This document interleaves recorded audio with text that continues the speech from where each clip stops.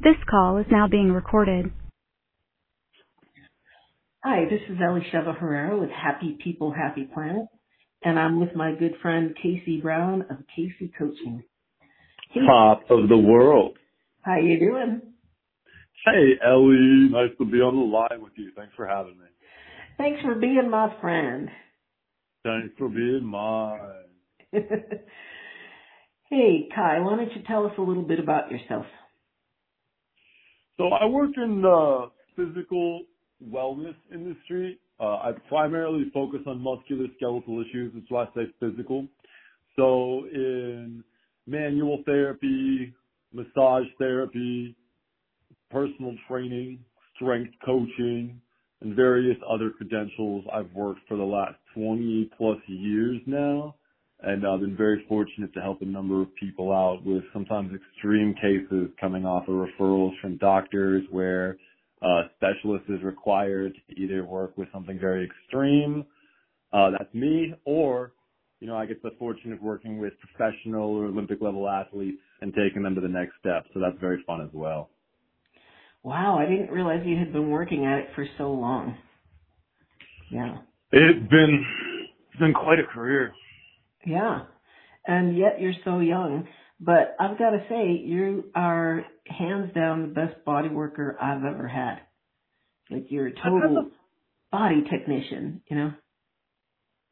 I've had great fortune. I've been aligned in my education with the leading schools of thought very often, and had quite a robust background in range between the different disciplines. So, one of the biggest things I've been enjoying with being able to practice in that is seeing things that in one field, might be a given and a norm, but in another field might be completely misunderstood. And it's very common in medical technology, medical education training, for things to be separated. So, we got foot doctors, we've got hip doctors, we've got heart doctors. But, if somebody were, as a personal trainer, to share the leading, very reputable, very well-proven science around the mortality rate for somebody who's exercising regularly. I mean, it's like 5 times the mortality rate if you're not breaking a sweat, if you're not lifting weights. The difference is huge. And so somebody who's, got good form in their legs, good hip movement, they might not need to see that hip doctor, that foot doctor, that heart doctor. They might need to just be active and be in preventative cares. But the problem is that oftentimes in our society that's not emphasized. So people don't get, nurtured back into health along the way. Oftentimes it gets worse, and then they get to a point where, there might be less options available. And I think that if we were to really evolve in America, in our healthcare, that would be one of the paramounts, because the doctors of the future, they're not going to be prescribing as much medications as much as they would be prescribing. You should get in the gym. You should be exercising. You should be active. And it's going to be different for everybody because, a lot of the times medications can save somebody's life, but the amount of unnecessary surgeries, the amount of unnecessary medications, it's very, very heinous when you think about how much we need for health. It's not as much, but to go through all this extra stuff can be very challenging for people when they're either in their acute health crisis or just trying to be healthy. What does that look like for you, like to nurture somebody back into health?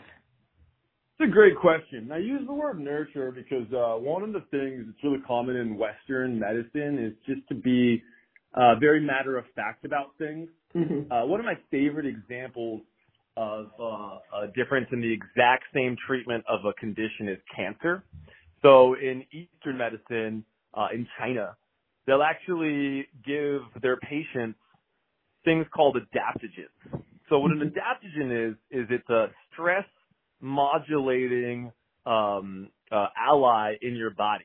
So it's something external that you either take, like an herb or like a supplement of that herb or a tea. And then that actually helps your body deal with stress. And it doesn't have to be specific stresses. It could be everything from hormonal stress, temperature stress, et cetera, et cetera. And so in the East, for cancer, what they'll actually do, Chinese doctors think it's medically unethical to give chemo radiation without also giving things like those adaptogenic herbs, recommendations for health. It's much more of fostering health and attacking the disease when necessary, versus in the West, it's a lot of attacking the disease, really focusing on what's not healthy, how do we deal with that.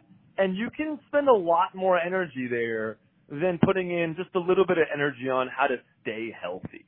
And so what I mean by that, when we talk about nurturing somebody back into health, oftentimes issues can become a, one-time thing that then progresses into a chronic problem. I just worked with somebody recently who had an elbow issue. They've had a shoulder problem before that. Then it became a wrist issue, and they're saying, what's wrong with this whole side? And of course, it's not like there's something wrong with the whole side. They had a postural issue from the shoulder, deferred down. Mechanical issues got worse over time.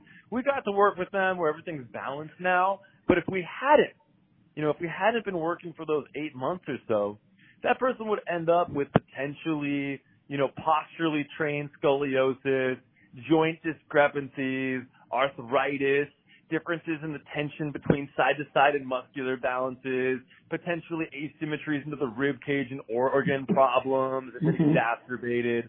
And all of that is just completely unnecessary when encouraging and nurturing somebody to embrace their health. They may need other particular hobbies, outlets, or activities in order to keep moving forward. Right. So it kind of depends. It's always different for some folks. So it's like, I'm hearing from you, it's like more of a broad scope. But I like the way that you kind of differentiated between the Eastern and Western medicine. Eastern sounds like so much more flow, versus the Western, it's like attack, kind of warrior method. And I know that you come from it, you have such a wealth of knowledge. I'm always so delighted when I talk with you. I'm always learning something new from you. And I know you come at it as an athlete. You've been an athlete your entire life. And I kind of wanted to hear about, how you kind of evolved into this healer person from being an athlete. Oh, totally. So just a little bit for the listeners. I actually used to compete in Muay Thai kickboxing. I was really into it. I would train after high school, hours every day. I trained before I went to high school. I was on a competition team. And I was, at the time, representing San Diego's 155-pound division for undisputed fight team. And I was having a blast. Frank Salgado was my instructor. He was teaching me a lot of the Muay Thai moves. I was, getting really well-placed head kicks, knocking mouthpieces out, knocking teeth, putting people on their backs. That sounds hardcore, yeah. And, there's only so much of that, that you can do and be like, yeah, I'm the greatest, I'm the strongest, but you're still just hurting people. So I had that awareness. And a lot of my buddies, as they're training, you get banged up a little bit. You learn how to help each other out. Sometimes you're stretching your buddy. You're working with people, this, that. So I actually went into manual therapy at about that time to be able to help people out. I was going to a physical therapist from some stuff that had led from a competition I was in which I was in like a 3-hour, really grueling Muay Thai tournament. So I was working with a physical therapist after that. And it just happened to be a crazy timing on my way to my last day of physical therapy before I was going to do another match. I got rear-ended. I got hit so hard. I ended up finding out the guy was on opiates. He was just hitting the accelerator, never even saw me. So he shattered all my windshield. My whole car got from a 4-door into a 2-door. The seats were broken. My seat had broken. I was bleeding out my forehead because I hit the steering wheel. The seat belt caught me, but the airbag didn't deploy. And I was messed up for about 6 months. I went from being the strongest guy in the gym where people didn't want to fight with me in my weight class to basically being, hey, Dad, can you help me clean clothes and feed myself? And it's the most humbling thing you can really go to, because when you're in that rhythm, one begins to associate oneself with those activities. You know, you think, oh, I'm this greatness. I'm this awesome. I put in this hard work. I'm doing these things. I'm winning these matches. You're this strong athlete. You're top of the heap. Yeah. Exactly. And how old were you? How old were you at that time when you got in the accident? It was 3 days after my 18th birthday. Wow. Mhm. Life-changing. Life-changing event. Yeah. Yeah, you just don't wake up the same after an impact like that. So reintegrating took me a long time. I was bummed out, really down on myself, thinking, oh gosh, what if I'd have just, maybe I could have left a different time, taken a different lane. And all of those are what ifs, just to try to avoid the now. And when I really arrived in the now, it took me a long time to just accept what had happened. I realized that a lot of the doctors I was working with were not helping me get better. They might have been able to identify, this is where you're having problems, this is the diagnosis, this is some syndromes, this is some terms. I was diagnosed with fibromyalgia by a rheumatologist. And so what they had effectively said was, this is real bad on paper, but you might get better. And then I'd taken a bunch of tests and programs and stuff, and beyond like the physical damage, there was just a general feeling that most of the people and professionals I was working with didn't really care enough to get me through to the other side. Or maybe they didn't really see you. Yeah, and it was just about doing their job. They were there. And I worked with a lot of people. I mean, I worked with some very good physical therapists, but because of the nature of the medical referral system into having very specific subsets of things, I just did not, for me, find results that got me better. I didn't get to a point where I was able to experience the power that I knew was possible in my athleticism previously until I started researching, working into the field, developing my career. That's when I got into the manual therapy much more significantly. I had been practicing in it, but then I began, expanding, taking classes. I went into trauma release facilitation. I went into joint therapies, postural work, ligament and tendon rehab cleanups, tons of different stuff. And all of it really brought me back to being in my power, where I was able to have my joy again and express myself after, what had been almost a year and a half of incredible quality of life differences. First 6 months, mostly bedridden, just figuring out how to move again. Next 6 months, back on my feet, but not feeling good, feeling mostly terrible all the time. And then progressively getting to a point where I was able to do things like surfing, go back to boxing classes, and just keep moving through it. So the same opportunity that I found in my body is what I began to offer my clients and my patients as well when working together. And that's where I really come from, which is that it's a hard process to change. And you know that. I do. I know change can be difficult. Were you afraid you wouldn't be an athlete again? It wasn't so much of a fear as much as it was a terror. I mean, it just sits in your guts like the entire rest of your life is different from one moment. And it was hard. It's really hard to love yourself through that. Yeah. But these are the moments that define us. One of my favorite quotes I've ever heard was Mike Tyson was asked why or how he was able to hang up gloves. And it's a very, very decorated career. And to let go of that can be challenging. But without a second thought, without hesitation, he said, time will make you that person. And it takes the time. But it does become a making, a becoming, and a being. And in the same way that oneself can associate, I'm, a professional kickboxer, I'm winning, I'm doing all this stuff, I'm doing great, all the way to, I'm rehabbing, I'm not doing great, or I am doing great, depending on perspective. It's all that. It's all really perspective. And at the end of the day, it's finding a way to love oneself through that perspective. Because you've got to be there with you through the journey.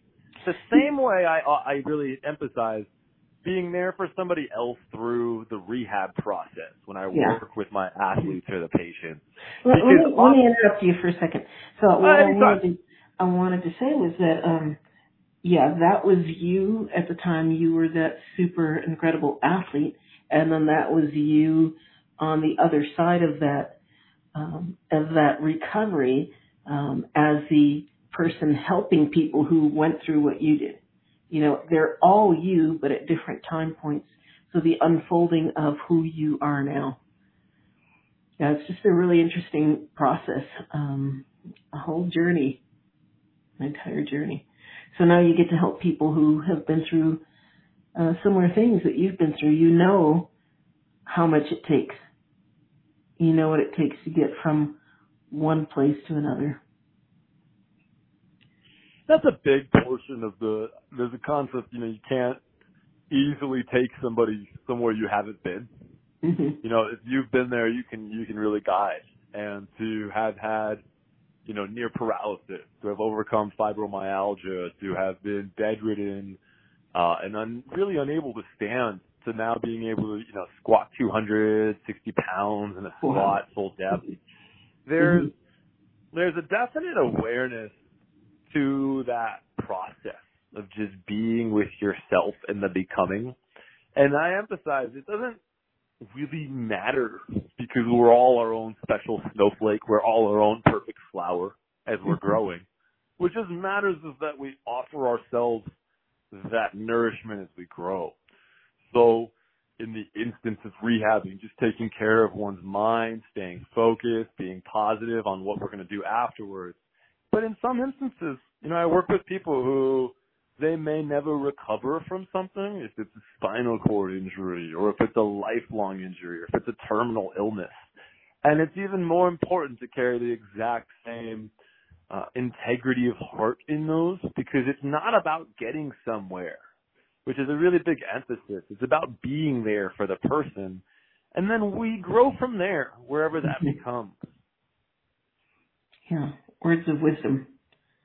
Yeah, and that experience is so shaped who you are. Yeah. You're rarely going to find anybody more proactive or enthusiastic about somebody's progress, but it's paralleled with the patience of not needing to go somewhere. My job isn't better or worse if somebody gets that progress or not. I'm doing my best. But, of course, I love it when somebody gets through something. It's just not generally the most healthy to have that attachment. The same way that you wouldn't be like, oh, my daughter's just fallen again. She hasn't learned her first steps. She's going to figure it out eventually. Yeah. And that's the process of loving oneself, is just figuring out how to go through the ups and downs. So loving oneself through the whole journey. Yeah. Yeah, it was really hard. But you know that more than anybody else as a transformation agent. Yeah. The process of bringing somebody through to change is a science in itself that I'm sure you know more about it than most. Yeah, and it seems to, it's different with every single person. It depends on, first of all, if the person really wants to change, if they're really ready. If not, they'll be like, nah, they don't want anything to do with me. But, it depends on where they are in the process, Sometimes people are just like starting to be aware that they're in this level of suffering that they don't want to be in anymore, and they want something different. And that suffering might be, that's a necessary process sometimes, right? Not all the time, depending on the situation. But it's like the butterfly and the whole cocoon thing. There's got to be that struggle before coming out of it, And so it's the process is different for everyone, and it can be different at different times, different parts of your life. It is an interesting journey, though, being a transformation agent.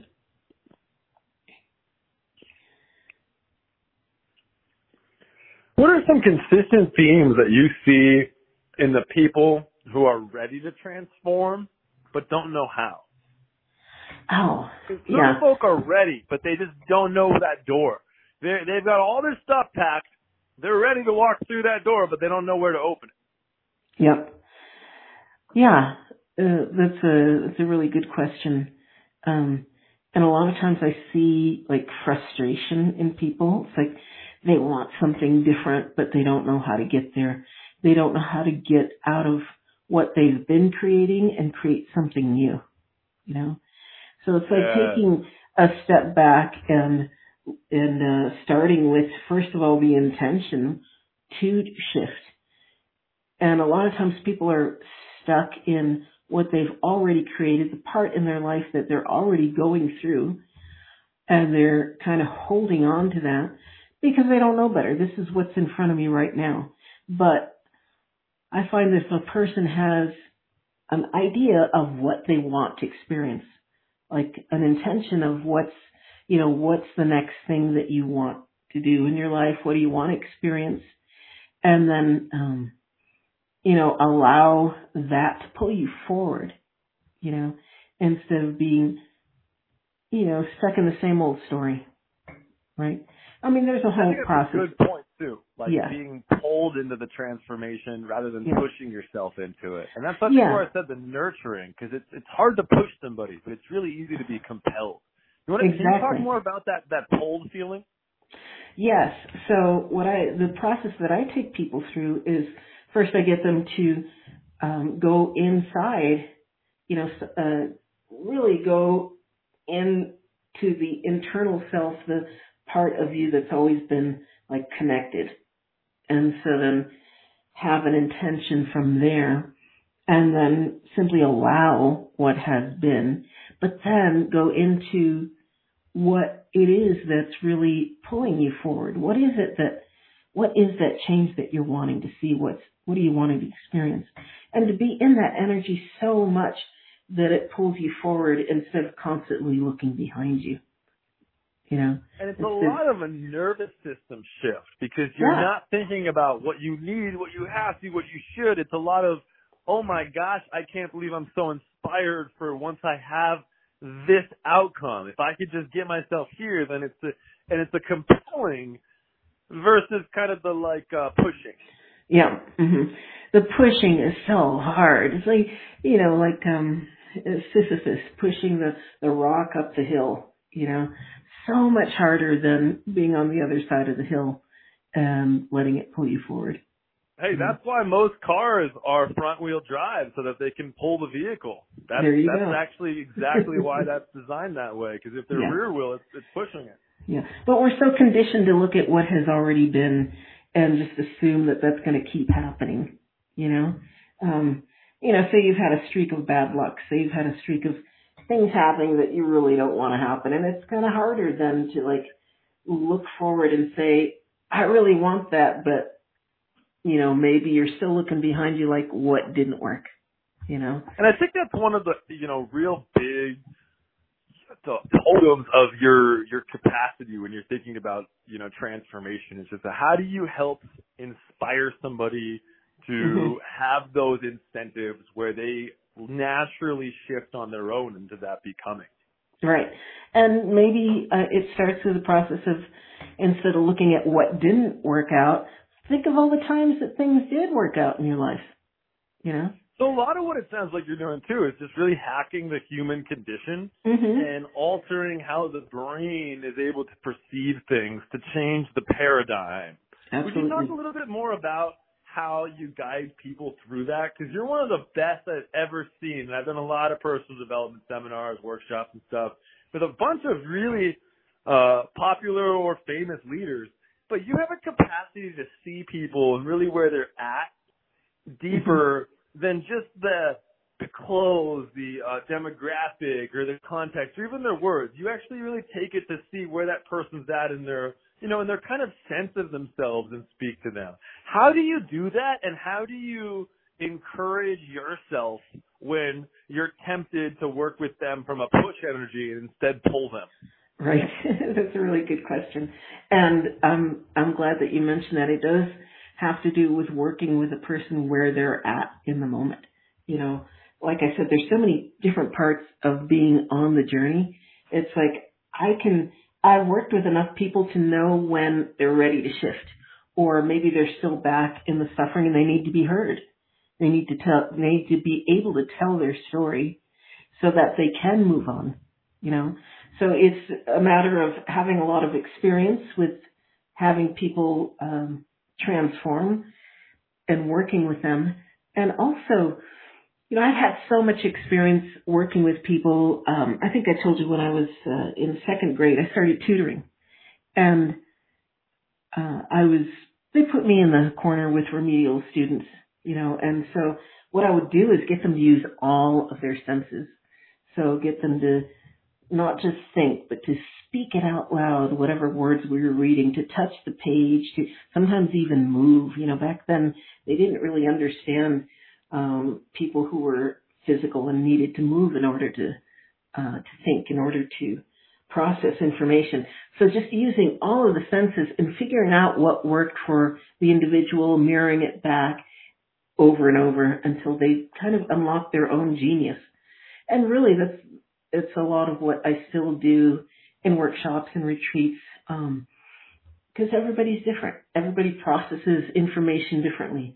Everybody filters through their own consciousness and sees the world in the way that they see it, you know. So I just honor everybody's path and where they are. And I know that they all have their own intelligence and their own genius, and I just help them see it and unlock it.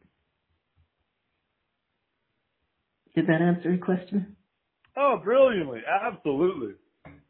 Yeah. I think that's one of the really unique characteristics to how you support people too, is just to be there and consider it more of an unlocking for them.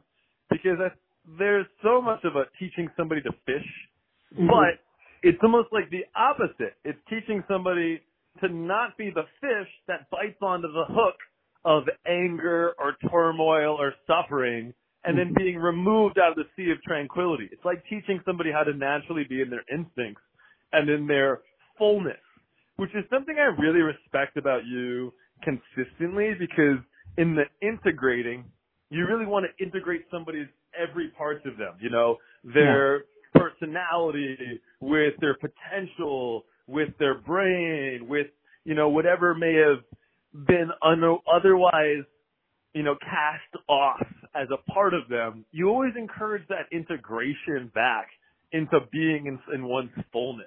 Yeah. And I really appreciate that. Thank you. Yeah, I want to honor everybody's expression, because I feel like the universe put each and every one of us here to be exactly who we are. We're like an integral piece of the puzzle, you know. And so I just want to bring people back to themselves and reduce suffering, you know, make the world a better place that way. That's how I started Happy People, Happy Planet.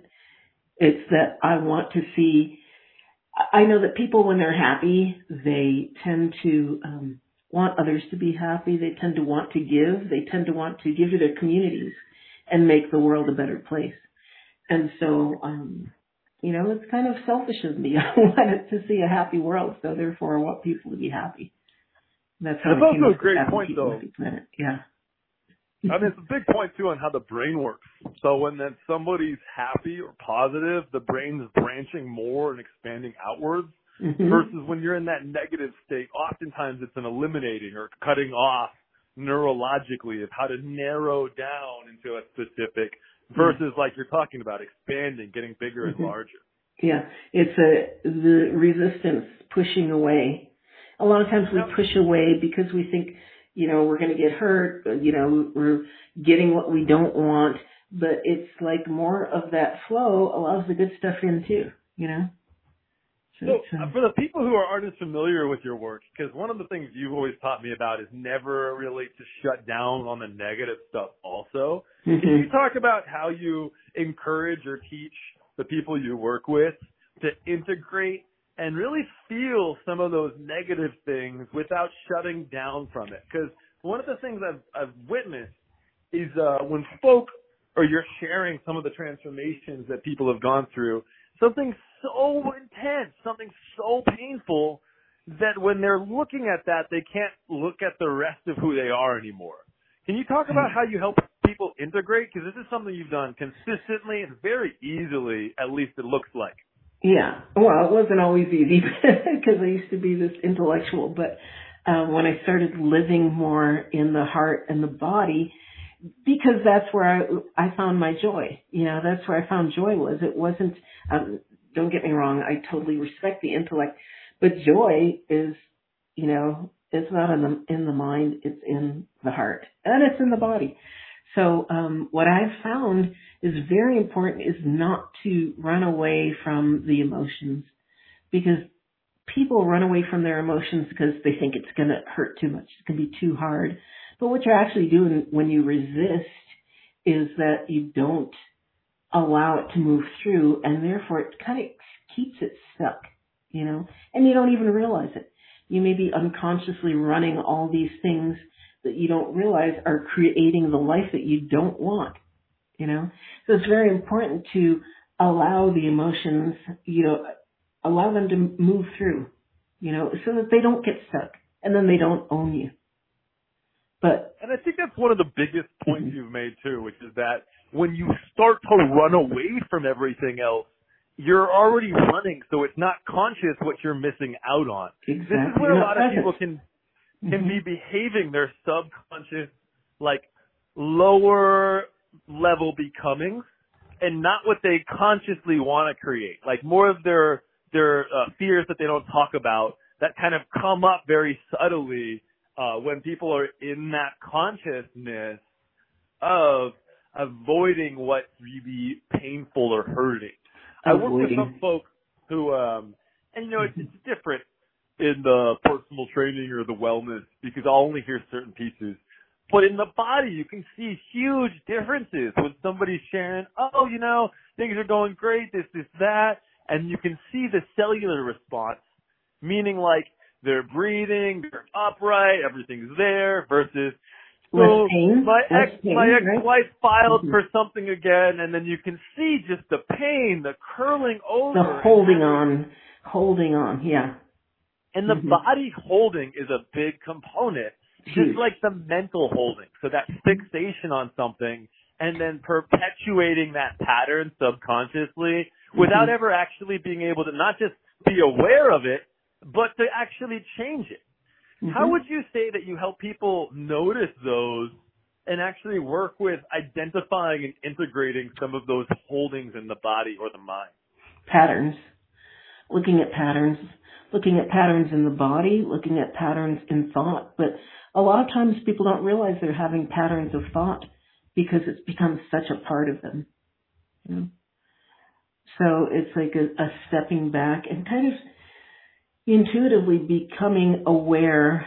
I become aware of, somebody else having these thought patterns maybe, and I'll maybe gently point them out when it's time, when they're ready, or if somebody asks me. And a lot of times people will try and change things without changing their consciousness. And that's where they don't get anywhere, It's so funny you mention that. I think I get you now better as a friend, because for those of you who haven't hung out with Ellie, hanging out with Ellie is like one of the most presenting moments, because she's always there. She's very, clear thinking. She's very grounded. And it's one of the more, I think, jovial aspects about you, because you're from that presence. You're able to work with spontaneity. You're able to very free flow in the moment with folk. And it's one of the more, superpowers you've got. Thanks. That put a smile on my face. Thank you. Oh, absolutely. So when people have that kind of stuck in their holdings, they're in their head, they're thinking, and they're talking to you, but they're not necessarily talking to you because they're actually talking out something they're thinking about inside their head, but they're not really thinking it because they're repeating the same thing, and then they take a lot, and they may say it again and 3 times, now it's 4 times. How do you help bring people out of that? Because you're one of the best I've ever seen. And often folks, you're laughing because you know what I'm talking about. Right? I totally did calls with certain people earlier, and I was witnessing these patterns of being not necessarily present. How do you deal with that? Well, I used to be married to a mathematician.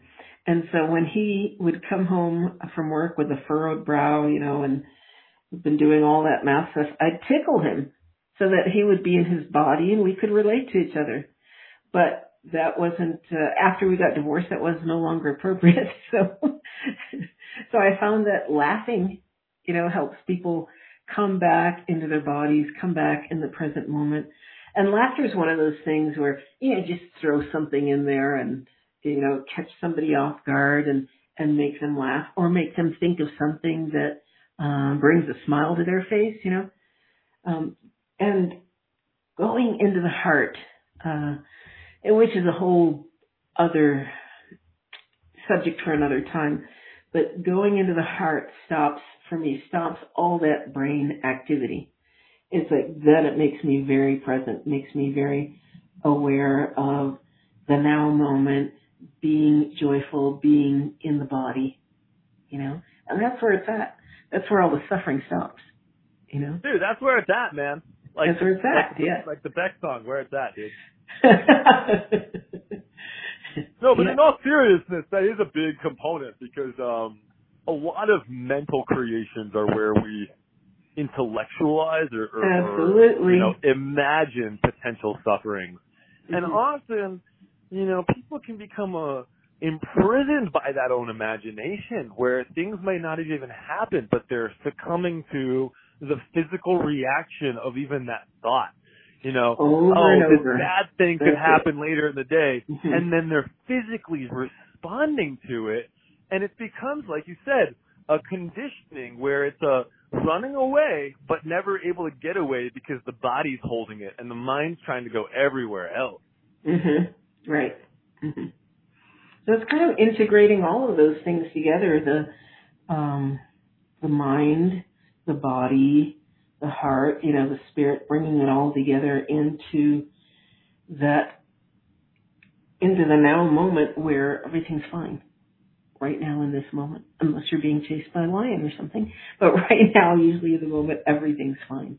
It's like getting it all lined up.